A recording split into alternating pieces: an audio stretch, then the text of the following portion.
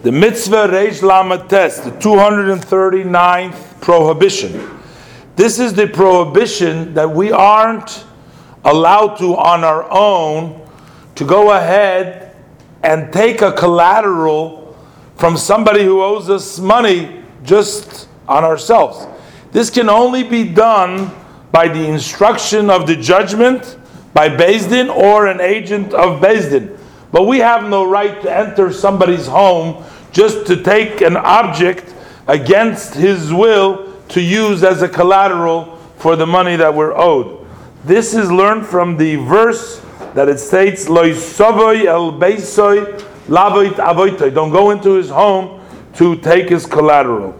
The language of the Mishnah is that one who lends his friend should not go and take a collateral only by using the Beis Din, but not to enter his home to take his collateral. As the verse states, Bachutz tamoy, to stay outside.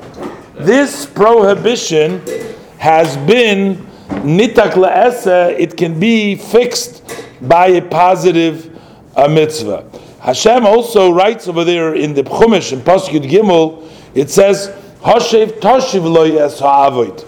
That means you shall return the collateral.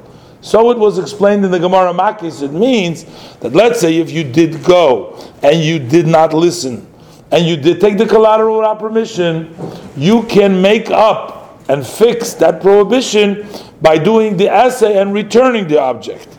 But you need to know, if you did not return after illegally taking it, you did not return it, and you did not fulfill the positive mitzvah of Hashiv Tashiv, then you would be chayiv, liable for lashes, and you will have to pay the money of the collateral, as explained in the end of Tractate Makis.